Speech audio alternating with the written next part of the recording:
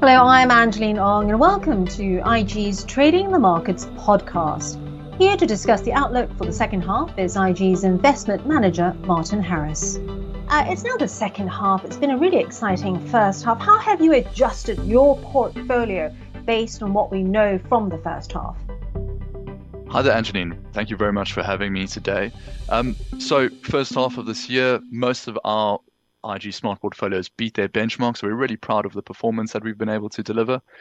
What we have been looking to adjust is as the yield curve continues to change, we're looking to add a bit of duration, particularly into the mid section of the yield curve, looking at sort of between 10 and 20 years.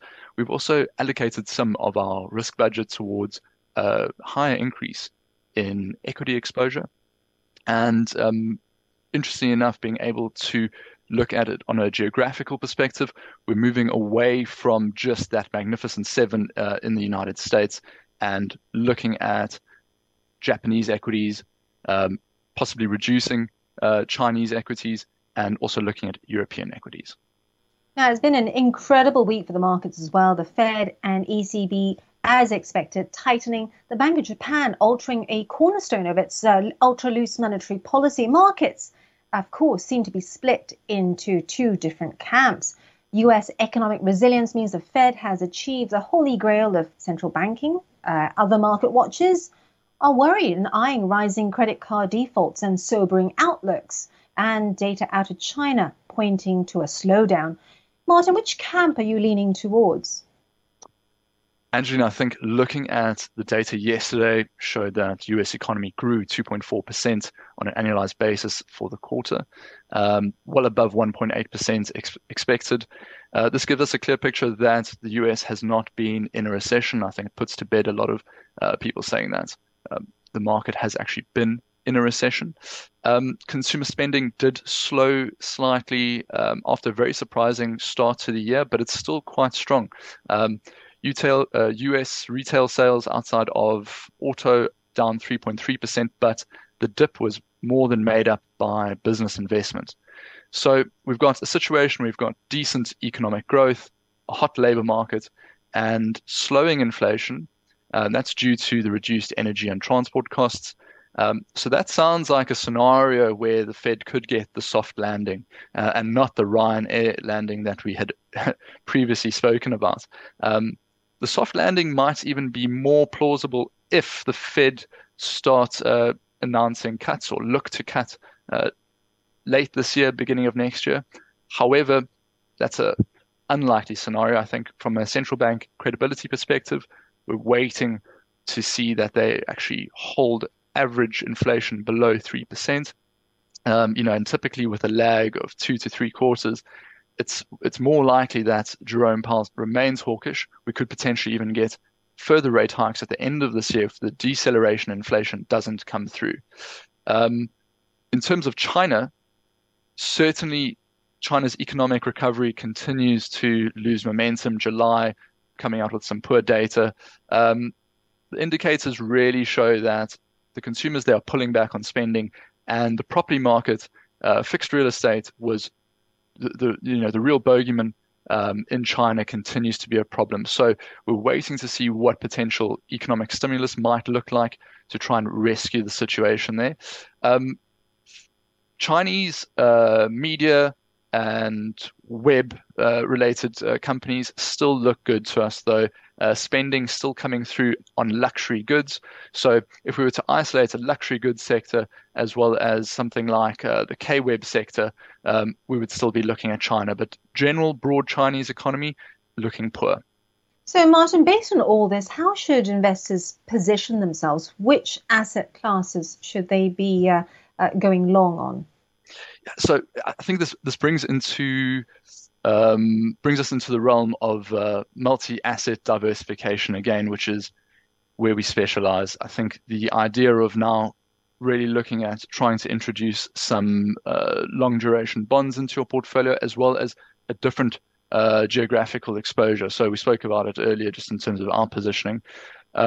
Because you've got really this highly concentrated mega cap tech stock surge in the United States that has led the US sort of rally, you need to potentially look for more value coming out of other sectors as well as other geographies. And so, as mentioned, we're looking to increase our equity exposure in Europe and in Japan, and stay neutral or at market weight effectively for the United States. So not increase exposure in the United States, and look at places where we've got a little bit more value, particularly in still upside in earnings sort of multiples, as well as upside in earnings momentum.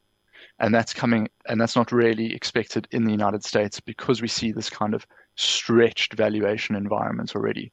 In terms of bond markets, we still have a risk that inflation hasn't cooled, and so we could expect higher interest rates in the future. Potentially there's a pause now for the United States, and then later on in the year we may see another 25 basis points increase. That would be, really bad for just normal bond investments. So what we would look to do is gradually increase exposure into long duration bonds to try and mitigate against the risk of higher inflation driving higher interest rates.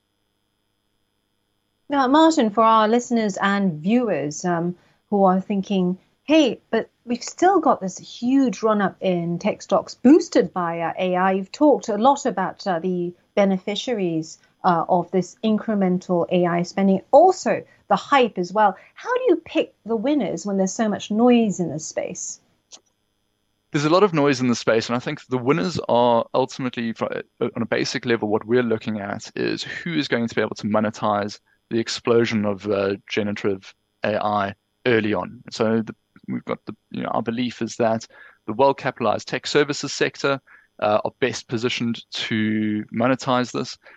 Individual names like CloudStrike, Zscaler, both in the cybersecurity space, they're already delivering AI-related software. They're profitable. Then you can move on to AI improvements in the advertising tech stack.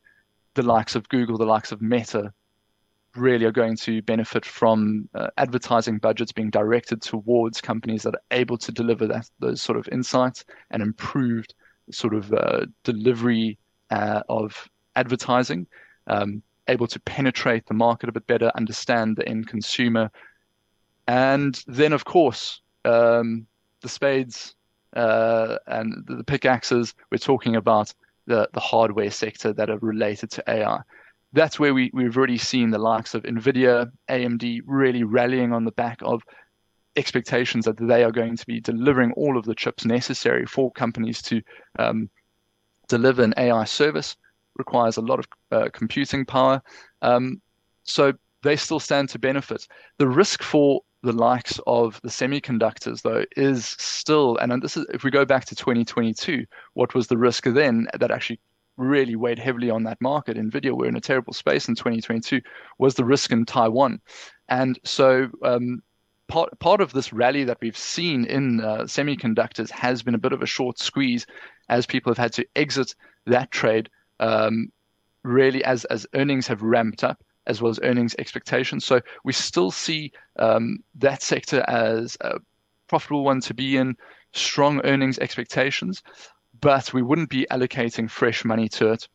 If we were to push the narrative out as now, who benefits the least from an AI revolution? If the efficiency gains are realized, this puts further pressure on the office real estate sector. Particularly looking at worker sectors like customer services, outbound marketing, broader kind of software engineering. You're going to have a restriction on a net headcount growth in those areas, and so we're not bullish on office real estate. And finally, Martin, you also like communication services. Now, which areas in particular excite you, and which industries and sectors should investors avoid? Actually, I think this goes back to elements of the AI benefit. I think if we look at a stock like Meta, cost cuts were able to, I think they cut 24% of their 2022 headcounts earlier this year.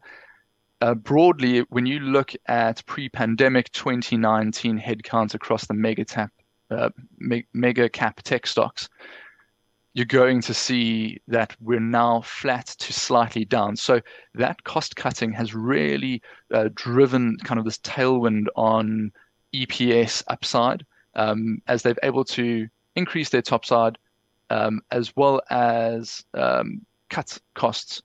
We've got this great revenue boost. We expect that that trend to continue, particularly as we see the likes of, just AI efficiencies in certain parts of advertising revenue. So in terms of communication, we see the AI related stocks benefiting more so, the likes of Google, the likes of Meta benefiting more so than the telecommunication stocks, your Verizon, Sprints, things like that.